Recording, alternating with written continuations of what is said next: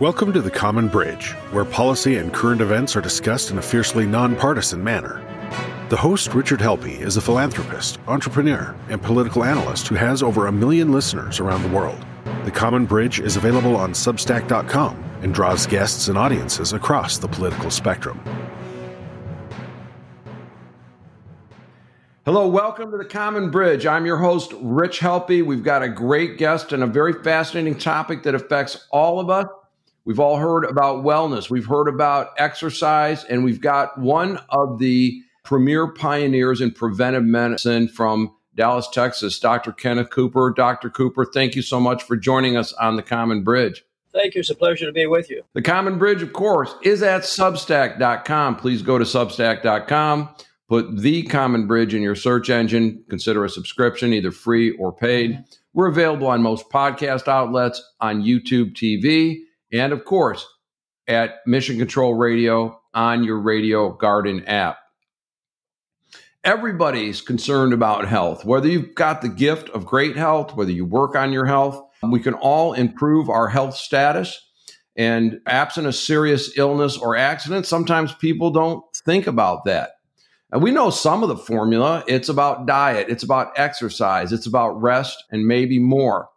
But for the past 63 years, Dr. Kenneth Cooper has been instrumental in preventive medicine. He is credited in his first bestseller with the term aerobics and aerobic exercise and how that fits in. Today, we're going to talk about modern medical scientific fact versus fadism.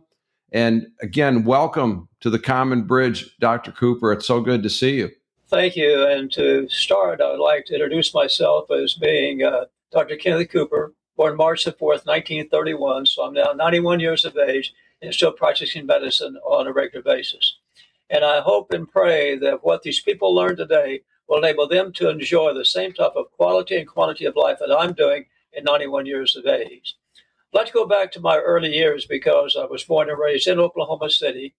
And I did compete in athletic endeavors during my high school and actually during my college years. But there was a controversy because when I was running track and playing basketball during my senior year, my father, a practicing dentist, along with other physicians and dentists and medical professionals at that time, thought I may be killing myself by exercising too much. Because back in those days, this is the 1940s, 1946 to 1949, the popular theory was the athletic heart syndrome. If you exercise too much, the heart gets large and muscular, then you stop exercising, it converts into fat, and then you die early. And that was what I had to fight in my early days. So my father didn't rebel completely to the extent he allowed me to continue with my basketball and my track career. But he never saw me play basketball. He never saw me run a track because that was a way of rebelling. Now, my mother, actually, she promoted everything I did. Mm-hmm. But the theory there was that the big heart, as I said, was going to convert into fat. But that big heart wasn't, we found out later, was because of a large muscular heart. It was because of a dilated heart, because that meant the ejection fraction, the amount of blood that you pump out with each beat, was getting larger as the heart dilated. So that's the reason the resting heart rate goes down, which is one of the principles of aerobic conditioning. Average American male has a resting heart rate of 72. Average American woman about 78. But as you get aerobic condition, that drops into the 40s and the 50s because the heart is working less hard in meeting the body's needs. Because not only were they afraid of the athletic heart syndrome, but the old theory was you have only a certain number of heartbeats. And once you burn up all those heartbeats, you die. That was what I was fighting during my high school years. And so then I got into college and I ran track at University of Oklahoma. I was successful in I was successful during my senior year in being undefeated in the 1 mile run. And I almost set a new record for the state championship when I won it in 1949. And that enabled me to get a scholarship at the University of Oklahoma. But of interest, too, the whole concept of how much conditioning is necessary to become an outstanding track athlete. When my high school years, I pretty much trained on my own, and I was running 30, 35, 40 miles a week. Once I got into college, the theory was because a 4-minute mile wasn't broken during that time, 1952, 1956, it wasn't broken it was broken in 1964 by Sir Roger Bannister, when he was the first one to break the 4-minute mile. and that was May the 6th, 1954. I'm talking about 1956 to 1952 to 56. And so the theory in college was you need to be a sprinter to be able to break the 4-minute mile. And so we concentrated on running sprints from the quarter mile to the half mile and lots of sprints. And we were discouraged from running too much, like 25 to 30 miles a week, because you take the spring out of your legs. Because of that, I didn't bring my time down that much because I only ran a 4:18 was my fastest time in college. I was 4:30 in high school. And now we find later all those sub 4-minute miles running 50 to 100 miles a week. But the coach would let us do that because that taking the spring out of my leg. That was an early exposure to a fad versus scientific fact. Have you seen other fads come and go over your time? Yeah, we didn't have any data at that time to prove what I've been saying. But then when I got into medical school, it was still the same situation. You should exercise too much because it would be dangerous past 40 years of age. We would actually tell our patients, if you can believe this, if you've had a heart attack and live in a 2-story house, you have to move to a 1-story house because you can't walk up and down a flight of stairs anymore. We were condemning people to early graves and didn't know it back in those days. That's how little we knew about the scientific value of exercise. But now we have people running marathons who have had a heart attack. So going on, we had that controversy in the early years.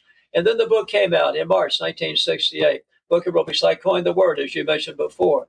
And then again, the professionals were against me. They said the coop's going to be full of dead joggers as people follow Cooper's recommendation. You can't run past 40 years of age, all these various things. And so I had that rap I had to overcome with some scientific legitimacy. So we fought the battle, even when I was in the military. And we had to develop technology. I transferred from the Army to the Air Force to go into the space program. I did work for NASA. And actually, one of the first things that Dr. Bill Thornton and I, who later became a scientist astronaut, did was develop a technology where we could read an EKG on an exercising subject. Because back in the early 1960s, technology had not developed, so we could see the EKG. It was too much artifact. And we were so antiquated back in those early 60s, the way we got a heart rate on exercising subject on a treadmill was stand beside them, count the pulse for 15 seconds, multiply by 4. That's how antiquated we were. So we had to get this modern technology, of which we did, and we're able to get beautiful EKGs when a person was in the weightlessness of space or extravehicular, what it may be, and then also develop technology we could pick up heart disease long before you could pick it up with the resting EKG. So again, we pioneered that, and that became a modern medicine, modern technology for cardiology. Because remember, stress testing wasn't used back in those days because they thought it was dangerous. Even when I established my practice here in Dallas in 1970, I had to go before the board of censors. They were going to run me out of town because I was doing something as dangerous as treadmill stress testing. I gave a very presentation to the board that night defending what I was doing. I'd done this in the Air Force. I'd done 10,000 runs in the Air Force. And to prove that you could use diagnostic stress testing, they could save lives. As a result, we've done over 300,000. By the way, I wasn't censored. My wrist wasn't slapped. And the second person in town to have a treadmill stress test, the chairman of the board of censors. Now it's ubiquitous everywhere. It's the foundation I keep saying for diagnostic cardiology. We've done over 300,000 max performance treadmill stress tests successfully, and 16% have been abnormal or equivocal. Only 5% knew they had a problem. So 11% of 300,000 tests, we've been able to show they had heart disease. And keep in mind, that was never picked up the resting EKG only with the stress test. But remember, the most common first symptom of severe heart disease is sudden death. People don't realize that until it's too late. So we're saving thousands of lives. Routinely, we'll see 125 patients per week. That's pretty much what we can see in our clinic here with our 32 full-time physicians and all. That's an important thing that sometimes people say, well, I feel fine. I don't need any intervention. But this is where we get into prevention. So what type of data should a person understand about themselves? Well, first of all, we have what is called getting Cooperized, which there are a whole set of things from body weight, adequate sleep, all these various things, proper nutrition, all these things. But the most important thing is you got 30 minutes of exercise, collective or sustained, most days per week. We did an amazing study. We published this several years ago. We followed 28,000 people for a period of 25 years. They came to the clinic at age 50. We got their Medicare data from 65 to 75 years of age. And the only thing that we followed during that 25 years was their time on the treadmill. the level of fitness, very poor, poor, fair, good, excellent, superior. We took the top 40 percentile, compared the body 40 percentile, 21% women. They're all healthy, fought for 25 years. And within the 25 years, we found those people in the top category of fitness, top 40 percentile, had 36% less Alzheimer's and dementia, those in the bottom category. They had 40% less chronic kidney disease requiring dialysis than those in the bottom category. And they had a 40% reduction in the cost of health care from 65 to 75 years of age. No one's ever before documented you could prevent Alzheimer's and dementia.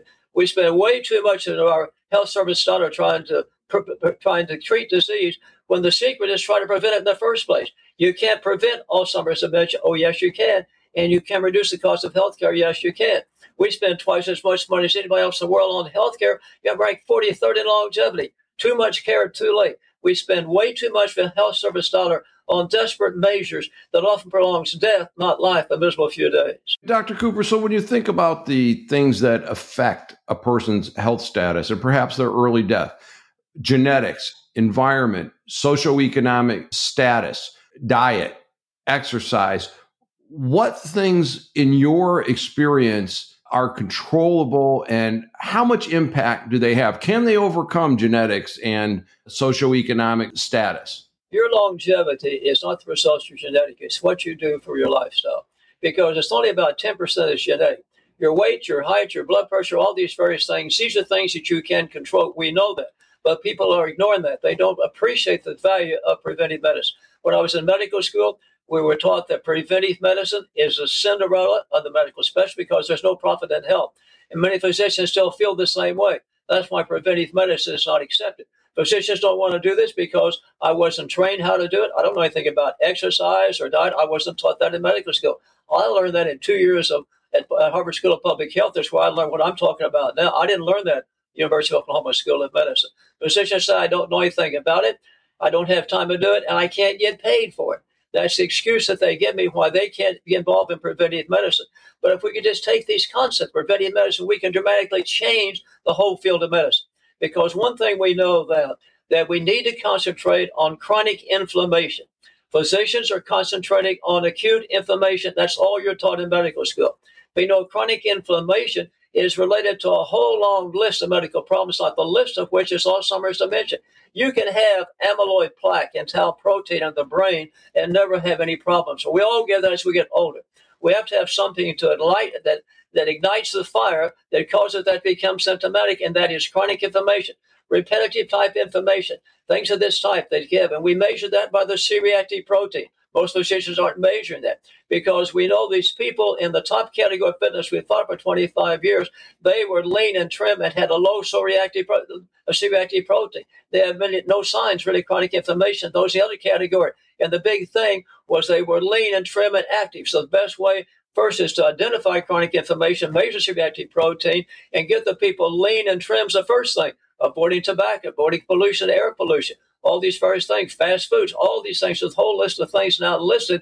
There's a book by Dr. Kopecky, written from the Mayo Clinic, entitled Live Younger, Longer. And the whole book is about chronic inflammation. I should have read the book because I've been talking about this for years. Well, we need to concentrate on something that's been ignored by modern medicine. So for my audience, which is more of a lay audience, certainly there's physicians, clinicians, scientists, and people that have looked for different ways to battle disease. So chronic inflammation, I have a sedentary lifestyle. I'm eating foods that are causing a spike in sugar. What is a chronic inflammation? How do I know I've got one, or how do I know I'm clear of one? Well, you test if you get your physician to have it performed, because that's called the C-reactive protein. It costs about $65. Just recently, one of my friends was going to his first physician and said, well, Dr. Cooper said I have a major sonic reaction. This is the board-certified internist here in Dallas. I want to get a C-reactive protein. And he said, why? He said, because that's a way of measuring chronic inflammation. Oh, that's Cooper, not forget about that. You don't need that. And that was just recently among a qualified physician here in Dallas. I'm still fighting the system to try to get the mindset away. They're preparing a documentary of my life, but I want the listening audience to know that, because I'm trying to do three things. I'm trying to get a portion of this documentary to go to a physician to change the attitude about the practice of medicine about too much care too late and concentrate on chronic inflammation. I'm trying to get medical schools away from just being preventive medicine. It's nothing but give you immunizations. That's all it is in medical schools. And broaden that to the whole concept of wellness we talk about with the getting fit and adequate sleep and all these various things. Now, the third thing, I want the people in the world to know that your health is your responsibility. It's not the responsibility of the government. It's not the responsibility of your insurance company. It's responsible what you do for yourself. And no drug can replicate the benefits of an active lifestyle. I'm offering a program here. We're offering to the 150,000 patients who come to our clinic a lifestyle that is getting results, because we're now able to prove that we've followed 100,000 patients who come to this clinic for at least 20 times in the past 45 years, and we find they're living 10 years longer than the national average, and they're squaring off the curve. They live a long, healthy life, the fullest, then die suddenly within 6 months of the time of the diagnosis.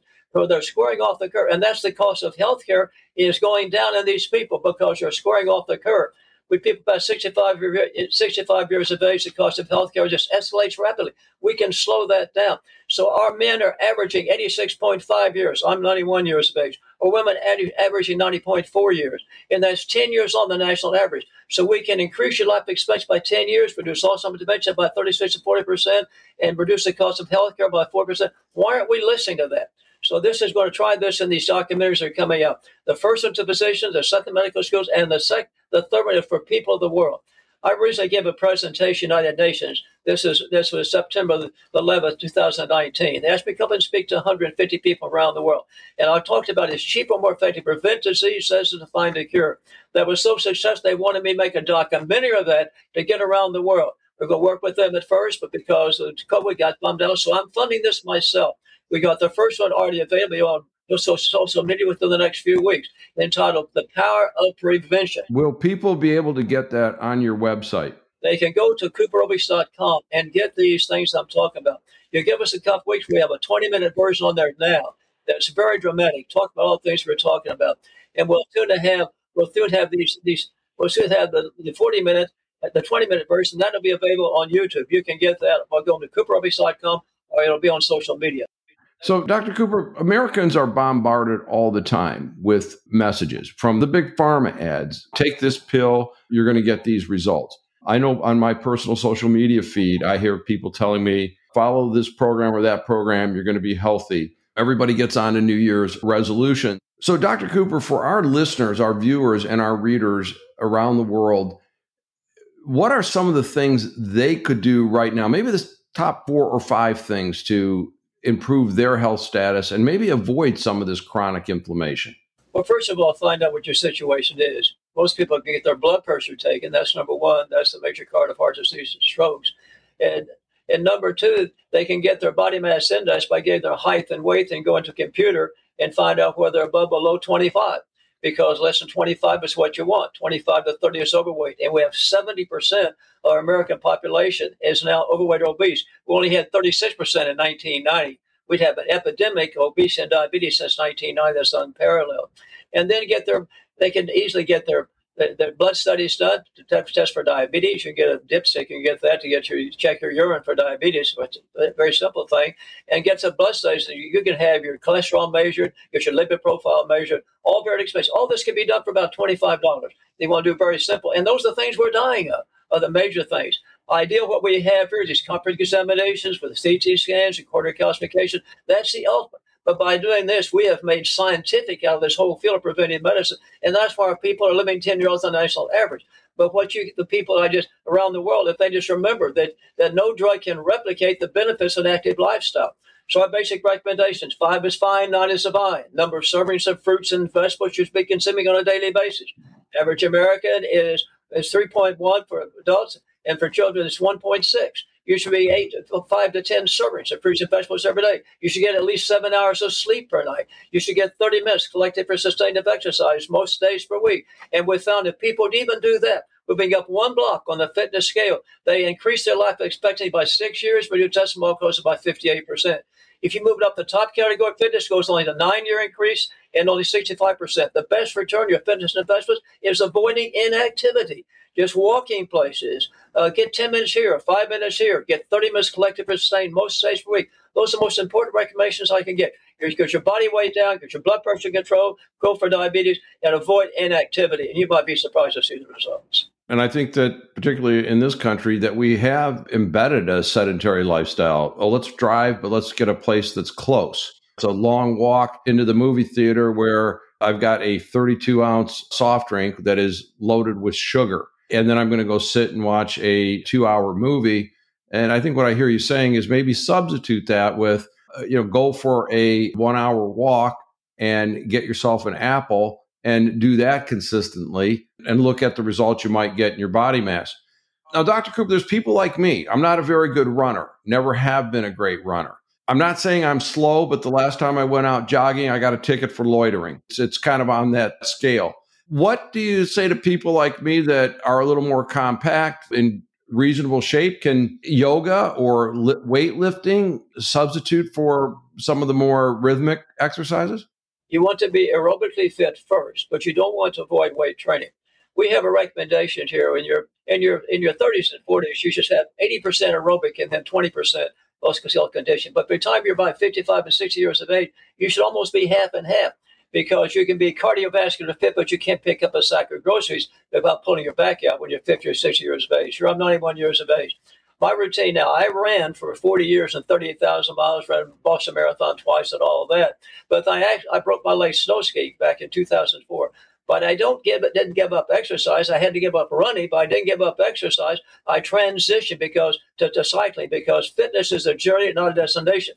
And so every day before I go home, I spend 30 minutes on the exercise bicycle. I spend 10 minutes doing a circuit weight training program, and then go home and walk my dog. And that's my routine now in my advanced age, and why I'm enjoying good health.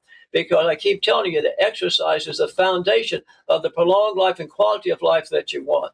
But so we've been able to prove this out. I established my research institute 6 months before I saw my first patient, December 1970, because I had to have good, solid research to bridge that gap between fadism and scientific legitimacy. I'm happy to say we have now published over 600 papers in peer-reviewed journals, and the results are too impressive to be ignored. And that's why the world is coming to us now. What can I do to duplicate what you've done with your center there in Dallas? But we have proven that exercise can be successful. They told me some 52 years ago, you can't, with my little two-room office and 2 employees trying to get started here in Dallas, as I mentioned, I think before the censors, that I can never be successful taking care of healthy people. People see their physicians only when they're sick, not when they're well. Look what happened. Our whole success here has been, I'm strong in my beliefs. Number one, divine intervention, because there's been so many times over the past 52 years, I didn't make a decision. I wanted to go one way. I went the other way. If I'd gone the way I would want to go, I wouldn't be here today. Number two is a fantastic staff. I tell all my audience the CEO is going to be just as successful as staff makes it. We have a fantastic staff. Number three, we've proven it's cheaper to prevent disease than to find a cure. And number four, very important, if people realize they have a need, you provide a service, get the results they want, they'll make you successful in any field. And 74% of our patients are return patients. Well, we now have the largest database in the world proving the value of exercise. You've never experienced what I experienced. Oh, yes, I did. Because when I went through medical school and pre-med, and I was even concerned about exercising too much, and for 6 years during my medical school years, internship, I did nothing but gain weight. I went from 168 pounds to 204 pounds because under stress during that time, obesity is the most common manifestation of stress. I didn't sleep much, going through internship and all that. I just didn't have any time to exercise. I heard that expressed. And so at 29 years of age, I went water skiing for the first time in 6 years, and I water skied into my youth. And I got halfway through a slalom course up here at Lake Texoma, and I got hit with an arrhythmia, 29 years of age. Overweight, inactive, done nothing for 6 years, been an outstanding athlete in my early career. They got me to the hospital. By the time I got back to the heart rate to come back to normal, they discovered what we call a supraventricular tachycardia. A very thorough diagnostic workup said, the only thing wrong with you, doc, you're out of shape. There I was, 29 years of age. 29 years old. You're a former college athlete with impressive results, and in a short period of inactivity and stress, a completely different health status, which I think is instructive to our audience. Now, I understand how the exercise program and more fresh fruits and vegetables is good for cancers and bringing cardiac deaths down. You're looking at a fairly healthy population of the people that are on the program from the Cooper Clinic. And again, I encourage everybody to look up the Cooper Clinic and all the affiliated businesses. We've had a pandemic, or we're about to enter a period of herd immunity. Any insight to that healthy population in terms of how their bodies reacted to the exposure to the COVID virus? Okay, before I talk about that, let me finish up by saying that when I was overweight, inactive, that diagnostic workup, I was pre-diabetic and I was hypertense at 2 years of age. I lost the weight, listen carefully, I lost the weight within 6 months and ran my first marathon a year later, ran all these years. All that disappeared. I hadn't planned on going into preventive medicine. I planned on being an ophthalmologist or something like that when I finished my military career. But such a dramatic change happened in my life. I said, this is a whole new field of medicine. I should concentrate it. That was the epiphany of my life that changed my career. It's where we are today. Going on now with COVID, I've been very interested since the early of the pandemic on what we could possibly do to reduce deaths, at least, and hospitalization. And I've been concentrating on the importance of vitamin D. I'm writing articles for Decision Magazine. This is a Billy Graham, Franklin Graham organization. Started about a year ago talking about that. The first one was published, how God has had his hand on my life. But I had a byline in there, my recommendations for people in the world, goes to 10 million people around the world, what you should do regarding vitamin D. Because we know that people of color are 5 to 7 times more likely to be hospitalized and 2 more times more likely to be dead than people of lighter skin. Why? Because they can't manufacture vitamin D. We measure vitamin D and omega-3 in all of our patients, done this for many years. And we find that the people of color run in single digits, like the 9, 10s, or 11s, the low teens, which should be 40 to 50. We know I take 7,000 units a day to keep my blood level up to about 65, between 50 to 60 to 68. And we found you get your vitamin D level up, that may be something you can do, because remember, it's not the virus itself that causes the problem. It's the body's response to the virus called a cytokine storm, which is well proven. And the only thing that can suppress the cytokine storm is vitamin D. No drug has yet been developed that can protect us from that cytokine storm. I discovered this in 2017, an article published in the British Medical Journal. And they talked about the relationship between chronic inflammation, respiratory problems, and vitamin D deficiencies. A clear correlation there. What are people dying of? It's because of pneumonia from the COVID infection. So I put those two together and started looking at this, and we started doing studies. We studied 3,000 patients from our clinic. We had 176 that came down that were diagnosed with COVID. And not a single one died, and no one was hospitalized. I can't guarantee you get those vitamin D levels up by taking at least 2,000 units a day. You get that very easily, that you're not going to come down with the problem, but you have a tremendous possibility of not dying from it and not being hospitalized. I even came down with COVID myself after doing everything right, immunization. It was the Omicron, and it picked up in a hospital from being there. But it lasted only 5 days. I had no symptoms. My wife had the same thing because we'd been immunized. We had our vitamin D levels up, and it kept us being hospitalized and dying. At 91 years of age, I'm in a high-risk category.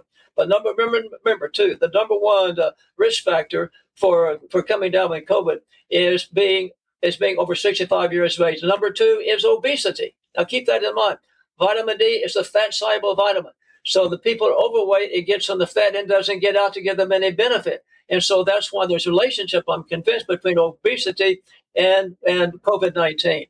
That's very interesting that it's the vitamin versus the strain on the pulmonary system and the cardiovascular system.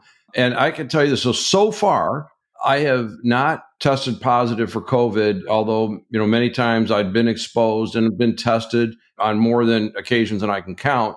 Part of my vitamin routine is D3 every day. I don't know if that's the reason, but when we think about vitamins, and there's schools of thought about, human body can get everything it needs from its food sources, or, D3 from the sun if you have a particular genetic makeup or a particular location. What is your research said about vitamins? And if you don't mind sharing, what is your personal vitamin regimen? We have our own vitamin line that we started years ago because it's guaranteed pure, guaranteed to do something, and guaranteed to be absorbed.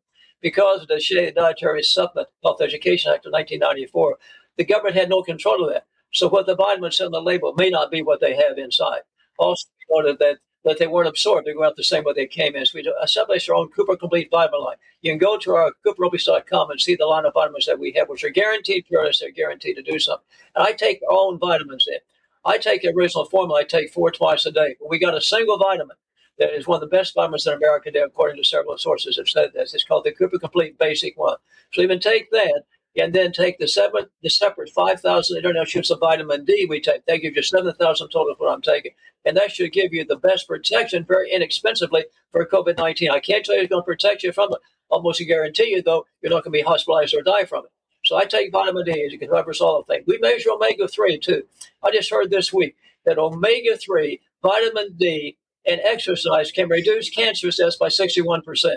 I haven't had the final figure of that yet. They're sent to me just this week. It's been published that's going to do. I've said for years, you eliminate obesity, inactivity, tobacco, and alcohol, you reduce cancer deaths by at least 50%. Now, the American Cancer Society, you reduce it by 60%. Again, why aren't we emphasizing that the preventive aspect of preventing cancer deaths, of preventing cancer in general? So all these things are basic requirements, what you do for yourself.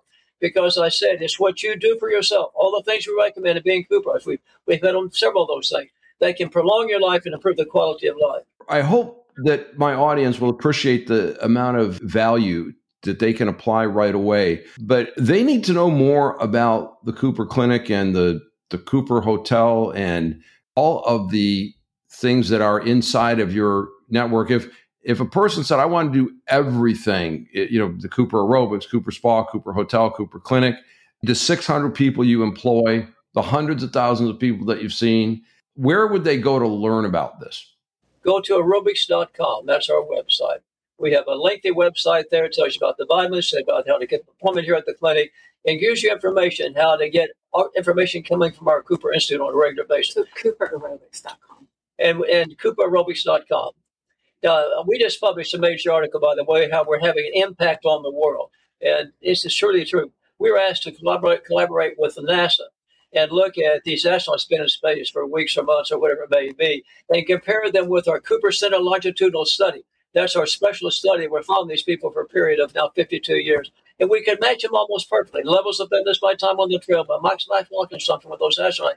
And are they dying early? This is a long-term thought of these astronauts versus our people. And there was no increase in death rate from these astronauts going into space. That's having impact on the world because the possibility of having space flights for people other than astronauts in the future, is it safe to do that? Yes, it's not going to shorten your life. It's been published recently in a major medical journal. So that's how we're changed the way that medicine being practiced in the world. We have a legacy dinner here every year. And last year we were celebrating my 90th birthday and all. And we talked about the things that we've done at the Cooper Institute that have actually changed the way medicine is practiced in the world. And that can be available if people want to sign up for that too. But going to our website, CooperAerobics.com, is a way to get started knowing what we do here. We invite the people to come in. We invite them to read our regular articles, all the things, my books that I'm publishing, the articles I'm publishing, because don't die of something stupid. I was on the radio for 8.5 years, and that was one of our mottos: don't die of something stupid. And you keep in mind the most common first symptoms of your heart disease is sudden death. Don't ignore that. Wait too late. We've had George Bush's example. He talks about that, how going to Cooper Clinic saved his life. And we talked about this in the documentary will be coming out because he didn't realize that he had severe disease. We picked it up here and got him in the hospital with a very short period of time, angioplasty said, and I'm sure this saved his life.